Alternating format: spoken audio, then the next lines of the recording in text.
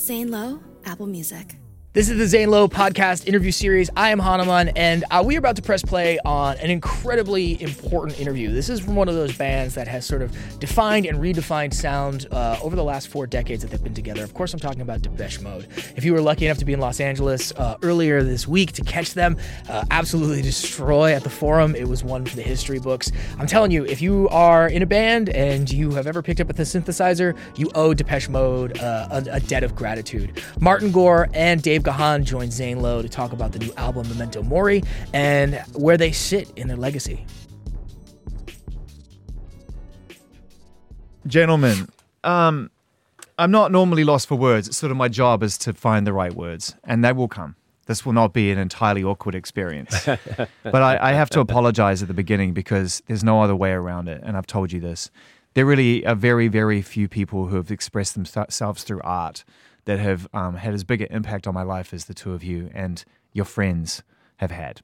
And so to be able to talk to you at this point in my life, to be still here on this planet long enough for our paths to finally cross, it's just absolutely huge for me on a personal level. And we're going to share this with the world, and hopefully they'll enjoy it, and I'll do right by Depeche Mode fans because I am one. Well, that's very flattering. Thank you very much. What an introduction. I had to start personally and say thank you. You know, your music came along, I think, for all of us when we needed it. I think of Depeche Mode as something that happens to people when you need it. It never felt like a tourist experience, like, oh, I just stumbled across a Depeche Mode song. Maybe a little bit later when the hits started to really happen and the radio really started to support. But you were already a big and successful band, Martin. You already had a huge audience at that point. You were playing arenas and stadiums and heading that direction. So does that make sense, that opening statement, that there's a necessity to what you make and a necessity for why we listen? That is a very good question. You know, we've always been passionate, obviously, about making music. You know, that is the ultimate thing. And I think we've always stood behind what we make. And we've tried to, evolve as we went along. I mean, obviously, with the first album, I think I consider that as being a different band. Yeah. Because, obviously Vince was in the band. Yeah. He wrote most of the songs.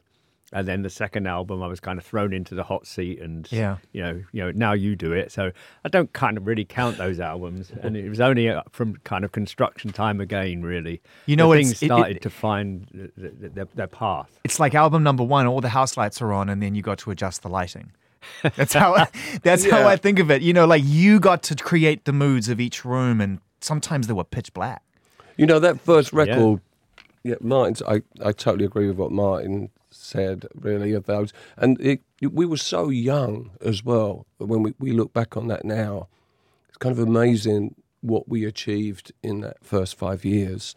Those songs, for instance, that first record, when Vince was writing all the songs, pretty much apart from a couple that Martin would write, we were playing those songs. That's how we kind of formed together, and that's how we were already in clubs in England and trying to go other places as well before we even made that first record. So when we went in to record it, luckily with the help of Daniel Miller, who produced the record and bought a couple of pieces of gear that we used relentlessly on that record. God, he's been a patron forever, hasn't he? Just the ultimate I mean, Daniel, and he's still here with us, and we still regard him he has in the highest regard for everything he does and has done for us. Without him, we most definitely would not have survived those early years. He helped us to sort of have the courage and also the ability to grow. Isn't it true that he never asked you to sign a contract? Yeah, we shook hands with him and agreed to make a one-off single. And I don't even think we had a discussion after that when it came to the second single or the album. Amazing. It was just if he would take us into the studio, and we went from one. I don't think we actually signed anything with Mute until Daniel sold Mute to EMI, which was probably late 2001, I think. 2001. Wow, so you got 20 years in this utopian record industry, which is how it probably should have been from day one. Yeah, it's not, and you know what? It's crazy. That in itself, I believe, has been quite a big influence on a lot of other artists, which we also are very flattered by. but they talk about us as being, sort of influencers in what they do.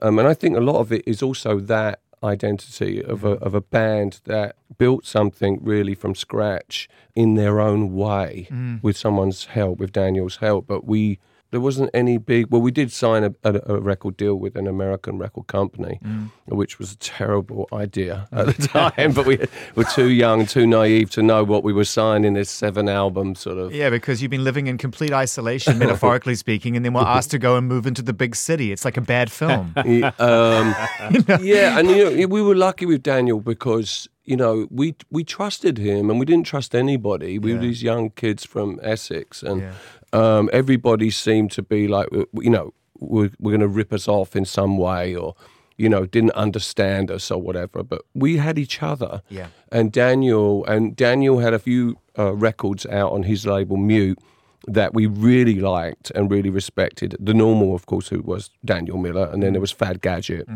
And so we looked up to him.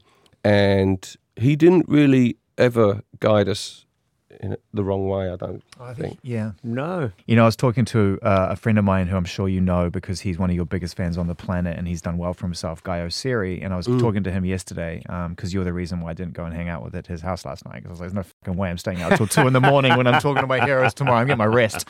And he got that immediately. And he said, can you ask a question for me? I said, absolutely. And he said, what were the bands? And this is the perfect time to bring it up because you were talking about absorbing the people who inspired you and helping that to define your identity. Who were the bands that ultimately, and I've never even really asked this or thought about this, that kind of put Depeche Mode together before you actually had your own blueprint? Martin's exposed me to a lot of different music over the years. But I think initially we both were huge Bowie fans. And a lot of glam. Which we one? came out of glam, T-Rex, Yeah. Kraftwerk. When Kraftwerk came along, they were a huge influence. We were going to clubs and listening to music, Roxy Music, all that kind of stuff. And I like the Stones too. I was Because gonna say, I like Jagger, the movement, and I like their badness. When I say badness, I mean they were the villains. Yeah. And I like that. Yeah. I mean, I've always listened to all kinds of music, and I think as a songwriter, it's important to be aware of everything that's out there. Not if you're an electronic musician, you shouldn't just listen to electronic music. It's interesting to I like things like Kurt Weill, for instance, and like the chords, like weird chords. Oh, that's always been very important to me, and I'm really into words. So Yeah. So I like people like Bob Dylan and I used to like Neil Young a lot. I still like Neil Young. I love Neil Young. I still like Neil Same. Young. And that makes sense. I mean, I mentioned a couple of songs before that obviously become real staples of the live show. And I mean, you put on an album like Black Celebration for a start. That album scared the shit out of me. As soon as it began, I'm like, oh, I'm gonna be taken somewhere really heavy. But then there's a song called Sometimes in that album, which is just one of the most, I think, for its time and today, one of the most astute observations about being kind to yourself when you're potentially at your most vulnerable, anxious, or out of balance. And that song is powerful. And so when you talk about songwriters like that, that's what I hear is this desire to write a flawless emotional narrative. Yeah, I mean, Sometimes was very short, and I think when the album came out, people didn't like it very much. It was apparently very obvious or something, and not song. very. But to me, I always really liked it. It was just like something really short and simple, but to the point. Yeah, and it's also I like that too. It's the perfect moment to be able to turn around and say to somebody, you've been in my shoes. Like to me, it's a very emotionally intelligent moment. That song. Yeah. That song. Yeah, Well, I some of liked the it, greatest songs, from like people like Bob Marley or John Lennon, or the simplicity of them is what really stays with you forever. Yeah. Overcomplicating things, and sometimes it's necessary to, throw the whole kitchen sink in there and everything when you're making music. But sometimes it's just stripping more things away, which we making this record. Martin and I were very kind of aware of the fact that it was not to over clutter everything or overcomplicate things. Like if We had a great team with James Ford and Marta Salogni. It was just, in the end, just the four of us.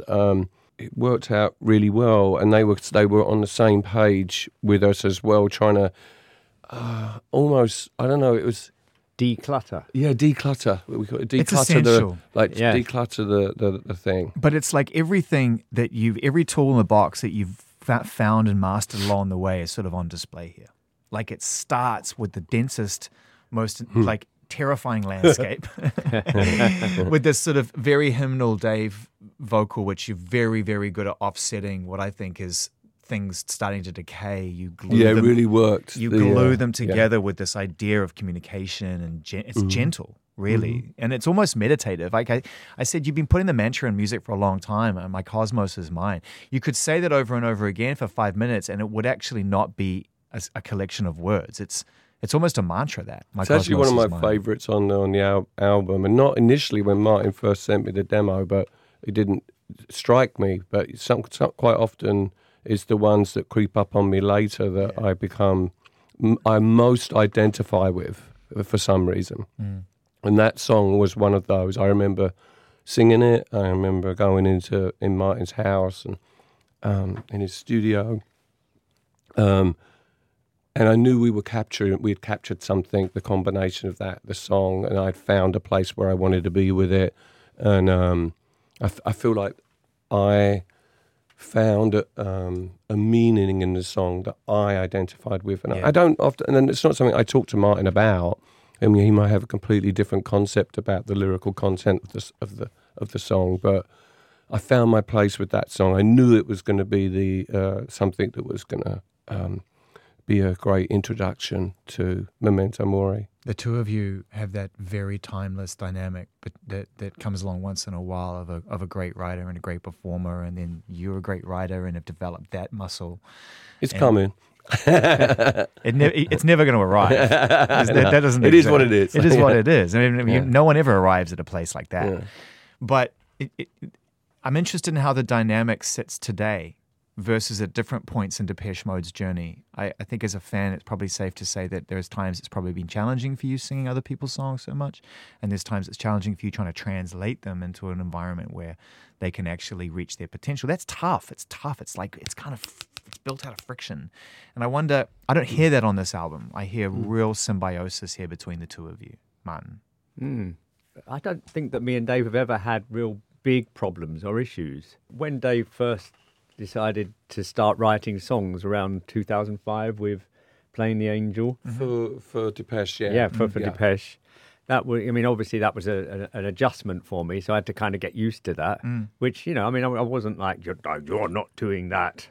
It wasn't. It's more the fact we didn't talk about it was I found difficult, but Martin, I knew it was going to be a challenge, and I knew also this is something Martin had done he'd paid his dues, this is what he does. And this is what he does for the band. Yeah. And that identity is very important. I understood that. But I also had this, stirring in me that I had to feel like we were somehow, that I was being also accepted and, helped and, part of that. Because isn't this as much about the learning as much as it's the achievement? Aren't you trying to just learn? Couldn't. Yeah. I'd started moving forward with writing some songs and putting them out and... whatever you think about that. And for me, to continue to be creative and learn and grow, I had to work in a place, whether with Martin or on my own or with whoever else, where that was being... satisfied.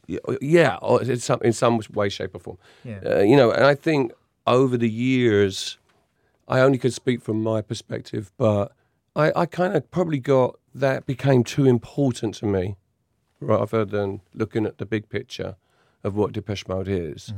It became, in a way, I was too fixated on like, well, how many songs can I have on the record? Well, how many, are you listening? Are you going to help, and all these that we didn't really talk about, but like, so once that became like an obsession for me and in my nature, that gets in the way of creativity too.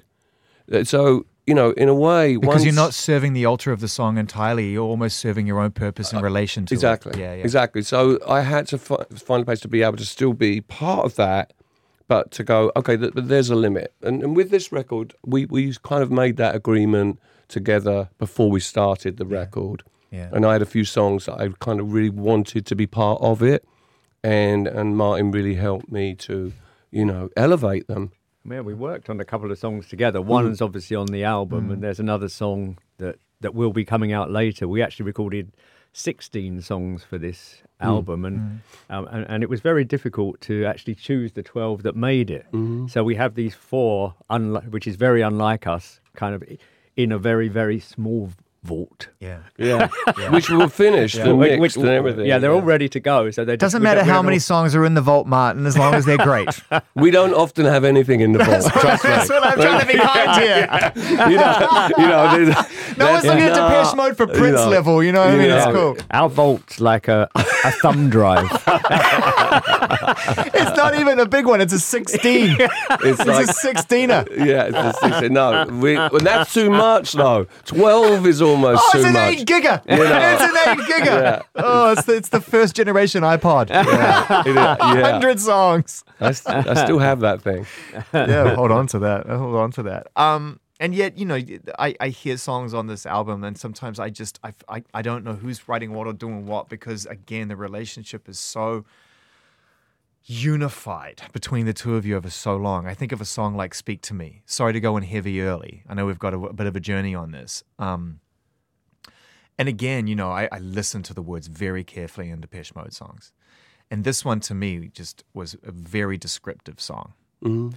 You know, the idea of searching for salvation and searching for something that's beyond your own control to find out what your purpose is. But the beauty of this is that I hear you find it at the end. And I just wanted to stop at this moment and talk about the end of the album, at least this point, and what that song means to you, because I could be really trite and be really sort of and apply this song to a very specific point in your life. Lying on the bathroom floor, very specific things. Well, they're sort of metaphors, but like... That's what I mean. I want you to put it into context. The loneliness, the emptiness, the void, the wanting to be with people and life, and at the same time not wanting to be. It's always been a thing. But like, the song should be uplifting. It's a hymn. Yeah.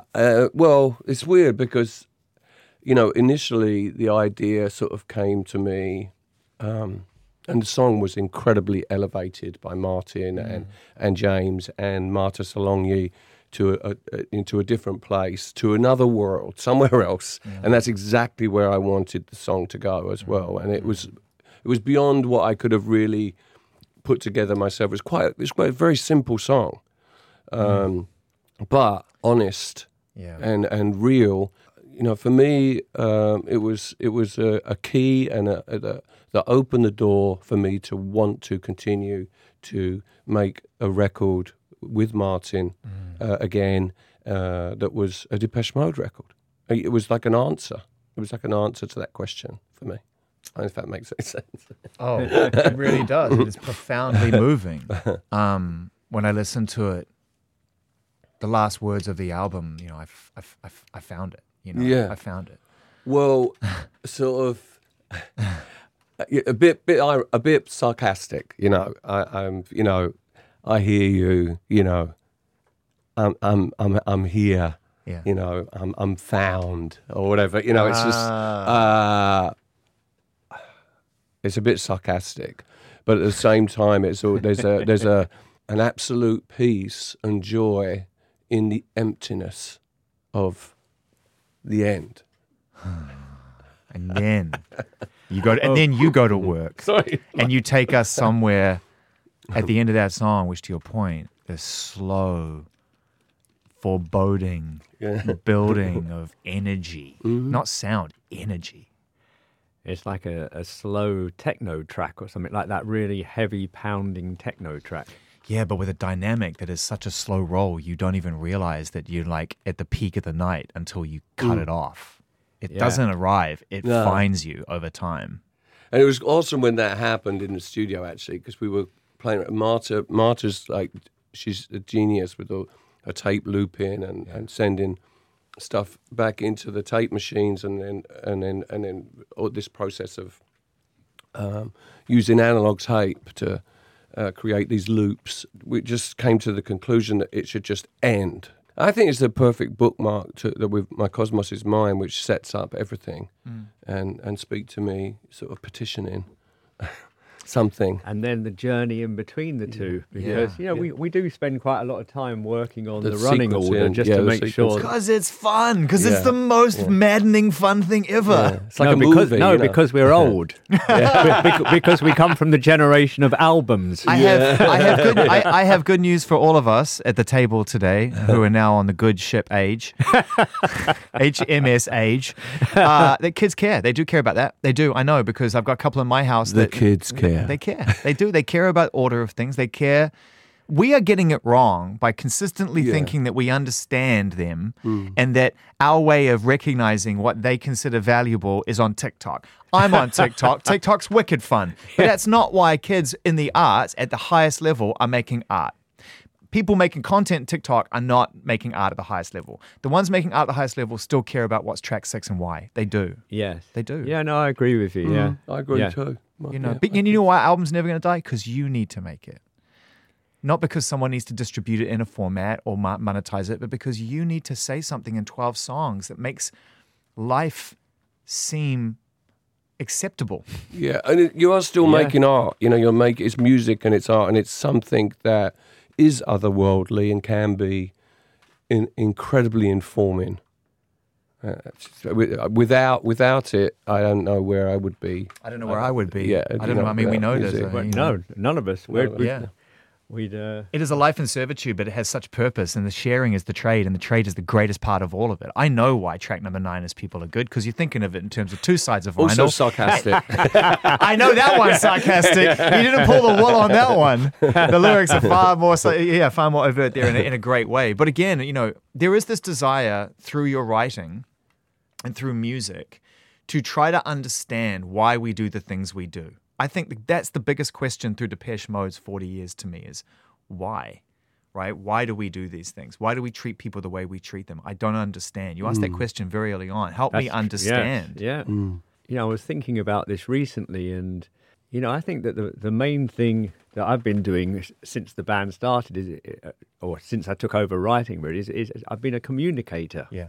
I think that's a great thing to be able to do. To just sit in your room, write some words down, put them to music, and then they go out all around the world and people listen to them and they understand you.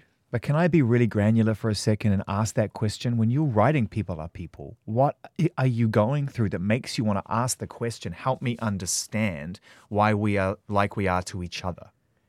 It's a big question. Not my question, your question, by the way, just to be really clear, what you're asking. There was a lot of stuff going on at that time. There always is. There's even more going on today. Things don't change that much. People don't change that much, unfortunately. Yeah. No, we're stuck in a loop. It's true. Yeah. Just before that, because we came from although it was quite a lot of people lived in our hometown, it was still considered a very small town mentality. And we travelled a lot, during the first years of the band, and we saw a lot more. And so I think that just opened us up to so many things that were happening in the world. And that's kind of where that song came from. It's a competitive. It's so interesting, I just had never, at that age in my life, I'm in a socioeconomic meltdown trying to figure out what that song means. And I'm a kid. And I don't understand who puts food on the table, where it comes from, or what's happening. Well, it was put, and the backdrop, of course, is very pop as well. It's very, it's like it was a danceable, sing-along, thing that we were doing a lot at that time.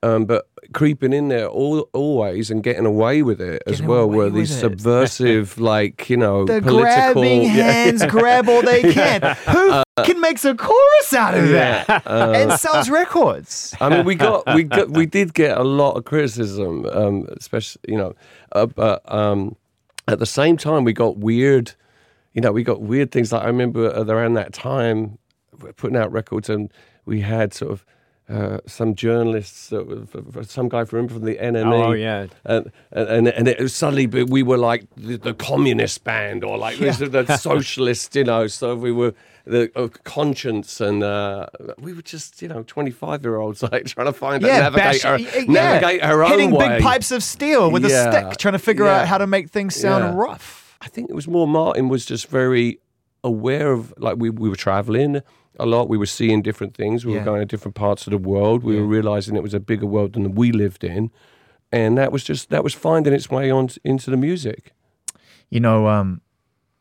It became such a strange reality to watch this band that we all sort of loved in New Zealand. I mean, it was like, I didn't know many people who were, I'm sure we were around each other, but they weren't in my social group, right? I felt like a weirdo for loving Depeche Mode, you know what I mean? In the best way possible. It's not something you spoke about to people. Yeah, exactly. But then next thing you know, it's like, how, I feel like, you were one of the first bands that backed yourself to come to the people on a large level and present the show. Like, on paper, Depeche Mode shouldn't have been a Rose Bowl band. Like, it wasn't like that was reserved for the Titans, the older band. You know what I mean? And yet you came out, and once you did that, I feel like this is honestly the truth. I really feel like you opened the door for people to take a little more control over how they want to be perceived versus how other people control that perception. I feel like if Depeche Mode said, no, we are that good and we're that big and we're going to show it. Maybe. Well, we were, we're probably talked into that more than anything else. I mean, obviously, people said to us, things have changed in America. The alternative market is now huge. You can play the Rose Bowl. We always wanted to end something like with a special show or something. And maybe it was presented to us, this idea that you could come back to California and do a big show. We did New York as well, didn't we? What did we do? Well, we did. We didn't do. I think the Rose Bowl was the first big. Yeah, but we didn't do that till the next tour. I don't think. Yeah. I don't think we did that till Violator. Oh, maybe. And then we did a couple of Dodgers then as well. Yeah. But the Rose Bowl was it changed the perception. Yes. Of the band. Yes. And we weren't really that. We weren't really a stadium band. But all of a sudden, the media and everything jumped on this idea that we were this huge. We were certainly doing much better than we ever had, and we were playing to maybe sort of 15,000, 20,000 people a night. But the Rose Bowl was like 70,000 people or something. The reason I bring it up is because I recognize that as a fan. Like, wow, that's it. Like, forget it. They're like stadium level now. And I always wonder how that. We were not prepared. Yeah, I wondered how you felt about that because the band you were always unified as the musical arrangement and element of the band. But if you watch some of those shows around that time, man, you are on your own. You're out front. In some cases, lower. It was weird, and but that's what I knew. That's how I knew to perform, and it probably made me a better performer because I knew I had to. There was something about filling up the space. I was on my own, so I was fighting for connection. Yeah. So that constant connection with fans, with the audience, with the people that were listening to our music, and I felt that connection. It was tangible, so I hung on to that. Yeah. And I learned how to then bring that onto the stage and feel like you're unified. So those moments when that really does happen, when you're performing and there's this you're all together, that still to this day gives me hope that maybe we're wrong. It is all going to get better, and we can all be together. And we can stand side by side, and we can make change happen and accept each other and be loving to each other and all those things. I actually do believe in those moments. Once I'm off stage and I get back in the hotel room, and you start doom scrolling. Order a club sandwich and pass out with it on your lap, at some point. It was all going holistically beautiful until room 603 at the Ritz-Carlton. And that reality then kicks back Hello, in. room service off. You might switch on the news, and there's some guy with an orange face talking about running the world. But it's very true. It's funny though because I wonder whether, as a fan, again, I always wonder whether Violator came around at the perfect time for the band and the worst time for you. Because it was the album that outright needed you, I think. It was like those songs, all of a sudden, they were kind of there for a real front man to take and reach the 60,000th person at the back, right? Well, it was like Rockstar 101, that album. We had done our apprenticeship. We'd paid our dues. Yeah. We're like 10 years in almost. 10 years 10 in. years in. Yeah. And, it really, it's changed everything because we'd never sold that many records and played to that many people, and everything took off. So, everything... To say that everything didn't change, or it would be a lie. Everything did change. The perception of the band, the pressure on Martin, the pressure on me as a front guy, everything changed around that time. And I think that's why probably when we went in to record Songs of Faith and Devotion with Flood producing, he was very, he was like, we have to make a completely different record. Try to take everything away from what we know as being Depeche Mode. What you and you're going to come back round. You start at 12 o'clock. You're going to go all the way round. You move away, but you're going to come back round at 12 o'clock anyway because that's who you are.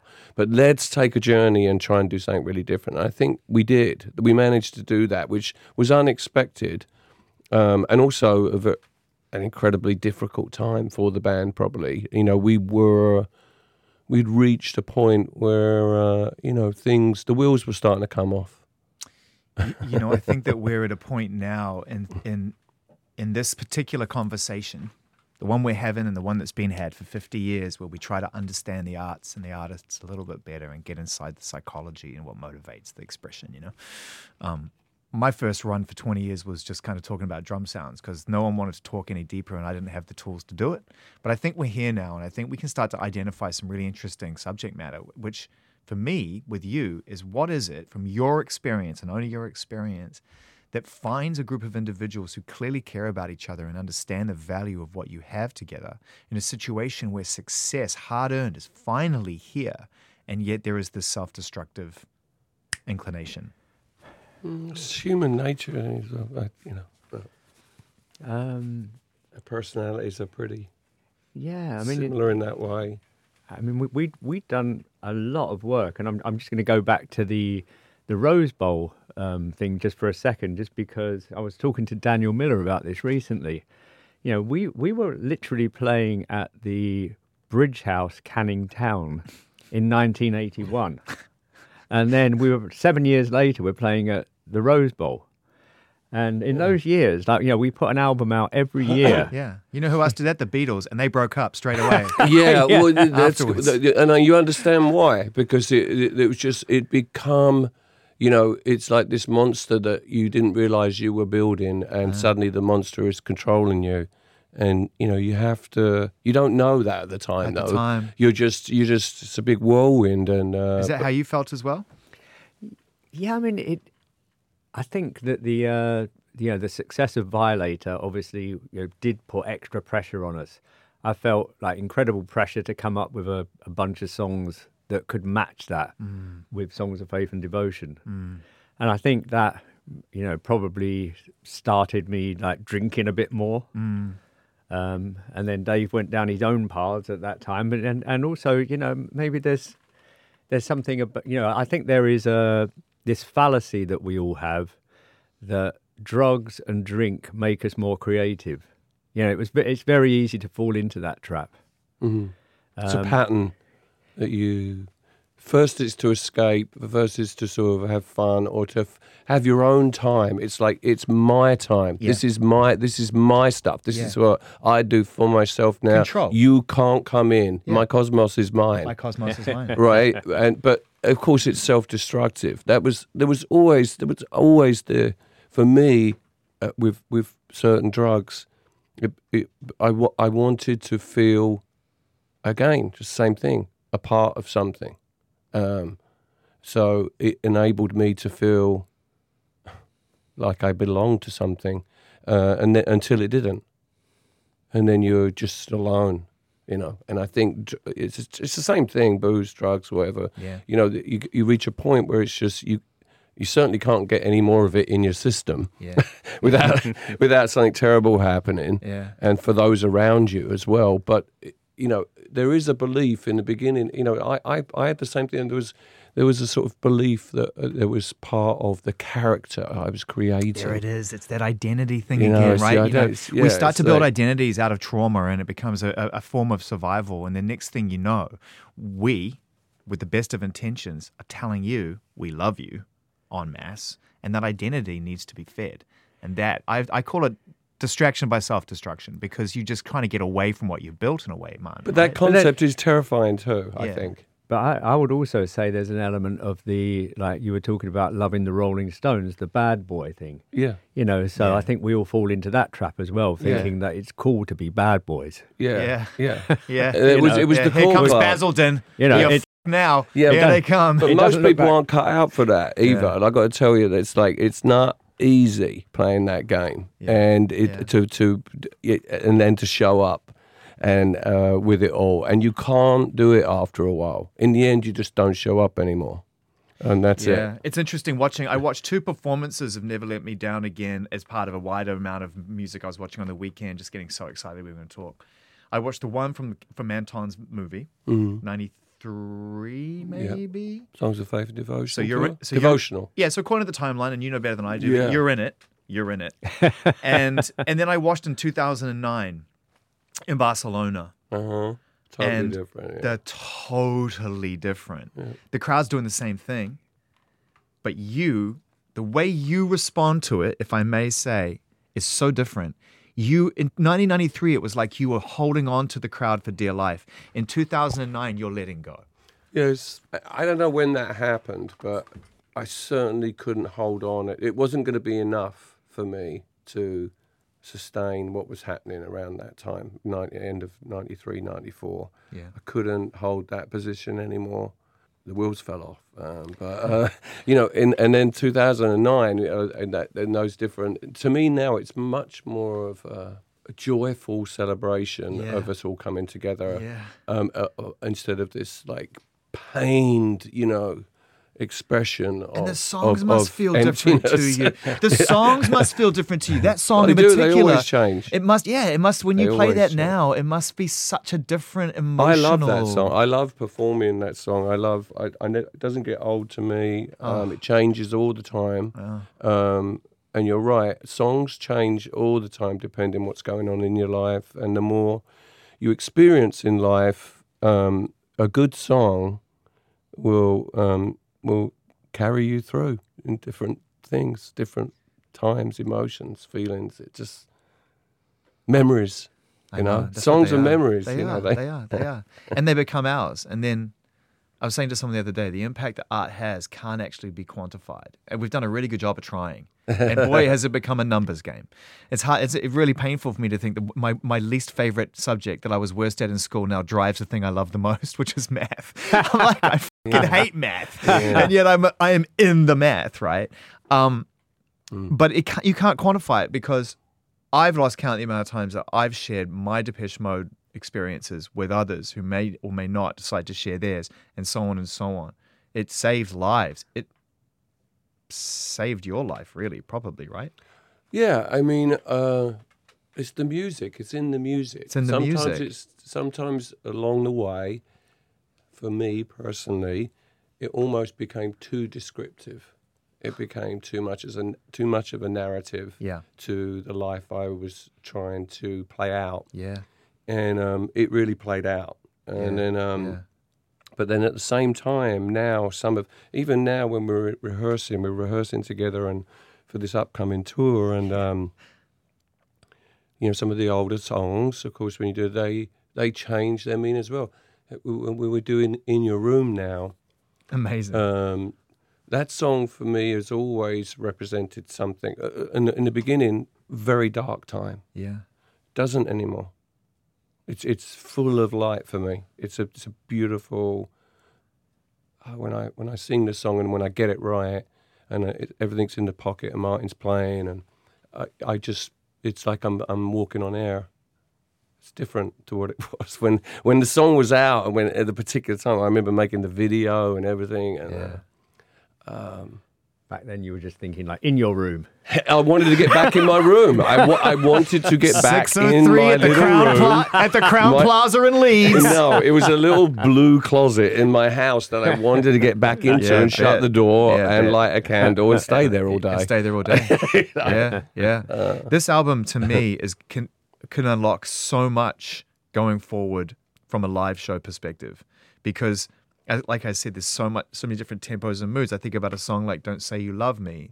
There's a classic Depeche Mode moment of moving into a tempo and a rhythm and a feel that only you can do and stay Depeche Mode without people thinking, oh, they've gone full waltz here. Do you know what I mean? It's kind of crazy. Yeah, it's very Scott Walker. I mean, it's all a bit... Scott Walker. And to me, it's this beautiful torture. I love those kind of songs. I love that song. I mean, it's like, in a movie or something.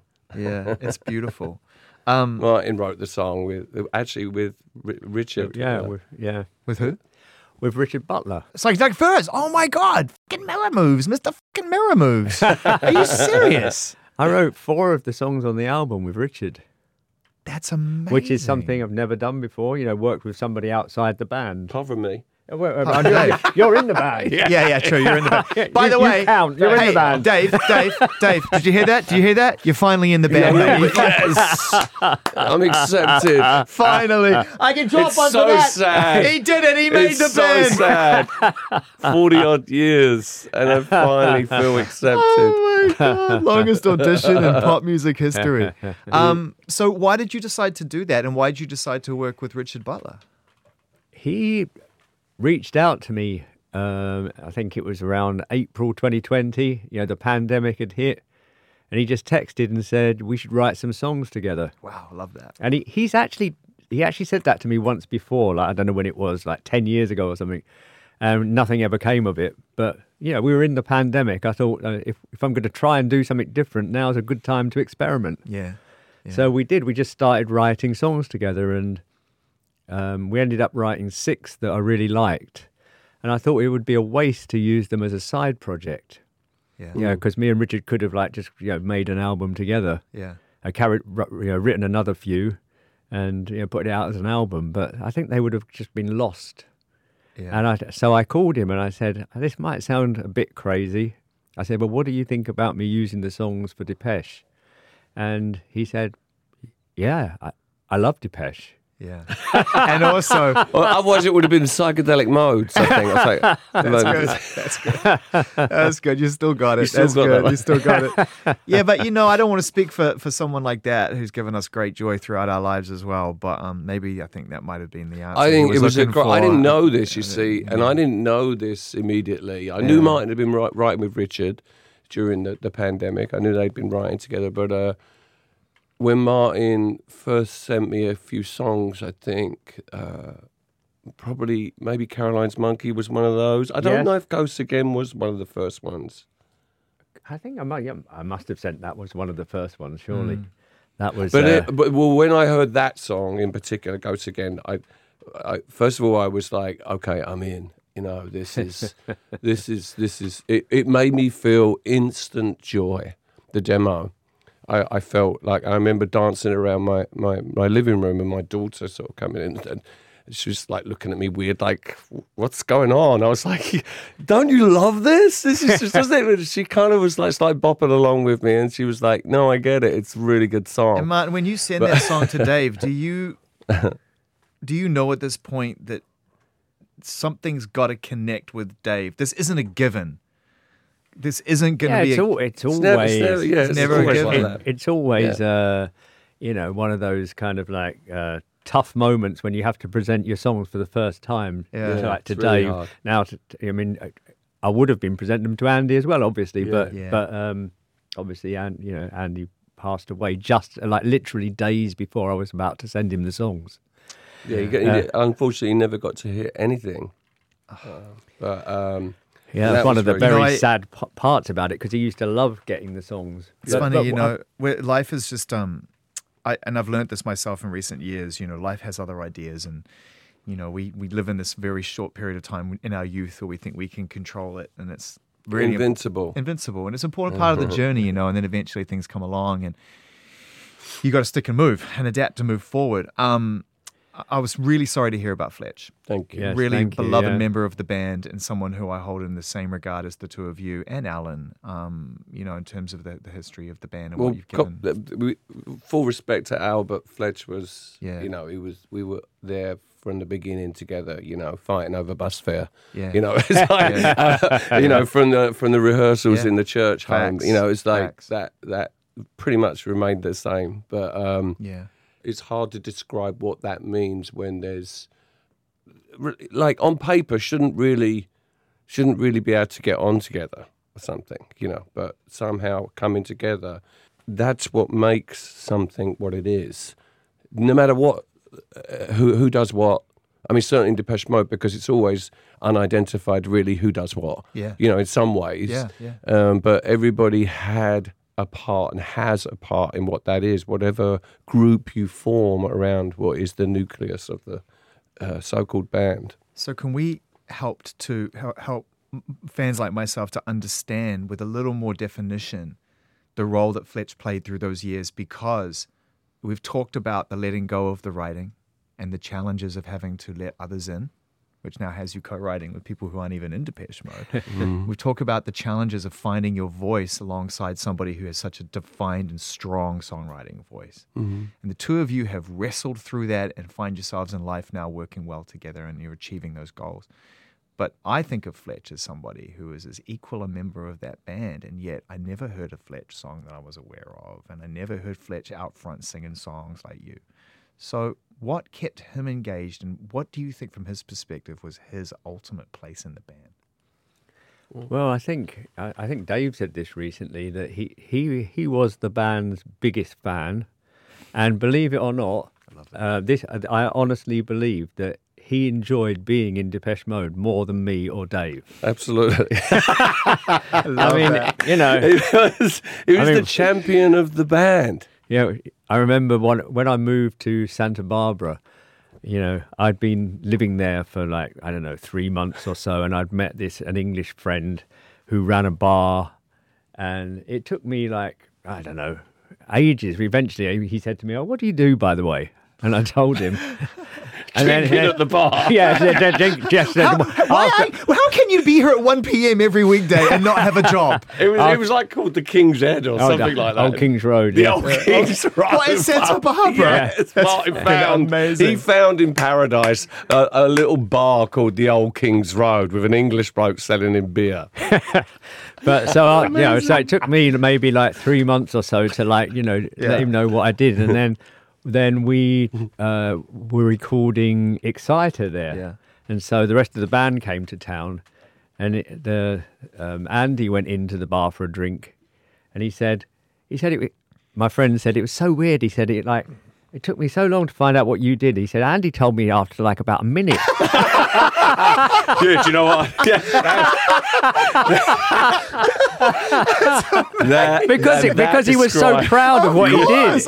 He was proud of what he did. That was first and foremost beyond anything else. Like, he would be that guy in the bar telling you what we're doing, how we're doing it, what's going on, talk. No, but he was very sociable, and that was a very important thing for us in the band. I mean, we're not. We're not really.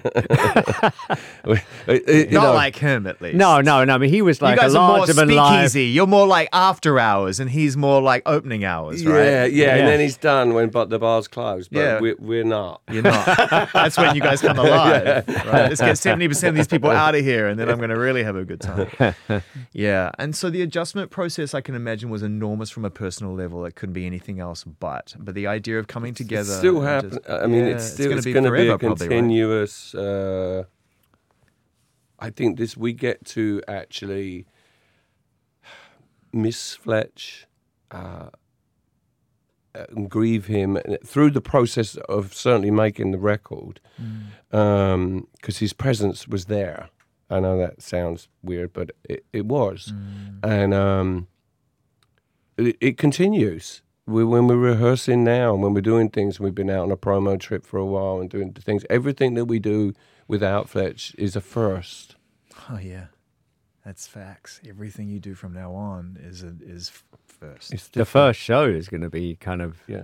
hopefully not, too much. It could be like weird for us, being there with the audience for the first time. But don't you feel equipped now through all of the writing and through all of the life, more equipped to be able to just go with that if that's the case? You're never really equipped. There's nothing prepares you for what that is when you finally walk on a stage anyway, whether it was with me and Martin and Fletch and Pete and Christian, and now it's gonna just the four of us. Because it is otherworldly what you do anyway when you go on a stage and you sing and perform music and everybody feels a part of that. It's a moment in time. Yeah. So that in itself is strange, but we're going to have to, it's not going to be easy. It's going to be something that we think about all the time. Like Fletcher's not here anymore. Physically, he's not here. It's like, yeah, he's been just over there on stage. he's always on my left side. Yeah, he's just over there on the left. And I look, even now when we're rehearsing often or when we've been doing things, when we did a first TV, we did this TV in Italy called the San Remo Pop Festival, and just recently. And that was the first time we went on stage and we performed Ghosts Again. And it was just, the whole experience was, for me, felt awful. But, but everything about it was wrong. And although everybody afterwards said, "Oh, it was great," that kind of stuff. I kept thinking about how strange it felt to not have Fletch behind me on there. And now Christian's playing drums. He's sort of right behind on my sort of shoulder there. So there's something there, but it's totally different. Can I say something that I hope you take in the way it's intended, which is we're here. Yeah. We'll be there. Yeah. And everybody is going to be there for you the way that you've been there for us. Like, it's gone one way a lot in this life. Well, the music will outlive all of us. So that's and it really will. It will outlive all of us. And as in the title of the album, Memento Mori, remember that you must die. Yeah, mortality is all of us. 100%. That's how you learn to enjoy the experience in the first place. Go. Very hard lesson to learn as a youth. You have to test those boundaries, huh, Dave? You have to push them right to the very Still end. testing, mate. Still testing. Still not quite sure. I hope this is round one because I have a lifetime of granular nerdy shit to ask you. My God. But we covered some big broad strokes today, and I want to say thank you genuinely for being such open conversationalists and being open to it. And thank you for making just the most fucking amazing Depeche Mode album. I mean, I said this morning, and he'll vouch for it. I put on my Cosmos' Mind and played it on the show, and I said, who fucking makes this 40 years in? Who makes this racket? Like, this is fucking unruly shit. Yeah, it's trippy stuff. It's trippy stuff. My last question for you before we say goodbye is, you don't sound like a band who's comfortable in your legacy at all. This isn't an album that you make to sort of write it out gently and say, hey man, we know what we've achieved. It's a band that's kicking harder than ever before. You got to keep pushing that. You just got to keep. What's driving that? Yeah. I mean, we could easily, if we wanted to, just not put out music anymore and just go out and play the hits. But that's not what we're about. There's a spot at the Sphere when it opens that has Depeche Mode's name on it in Vegas. Make no fucking mistake. When you're ready, I'm sure of it. That's an easy check and a great in and out of work every day, right? Hopefully by then there'll be a hologram and we won't even have to be there too. No algorithm will ever move its ass like you move your ass, Dave Gahan. No algorithm can. That's true, goddammit. No AI can pick. No AI can learn that. Right? Thank you, Zane. You're welcome, mate. You're welcome. As Christian said, who plays drums with us, he said, I'll tell you a quick little story. Yeah. We did this little gig at the Troubadour a few tours back as a little secret gig, opening gig. And on that evening, because the Stones were staying in the same hotel as us, and we got talking down around a pool to Charlie Watts. Yeah. God bless him. Yep. And he said, "I'd like to come to see you play at the Troubadour." And me and Christian were like, "Really?" And so we put him on the guest list, and sure enough, Charlie Watts showed up. Unreal. And it's a little tiny gig, and I saw him walk in from the stage and stand on the side. I saw his silhouette, and he stayed for the whole show.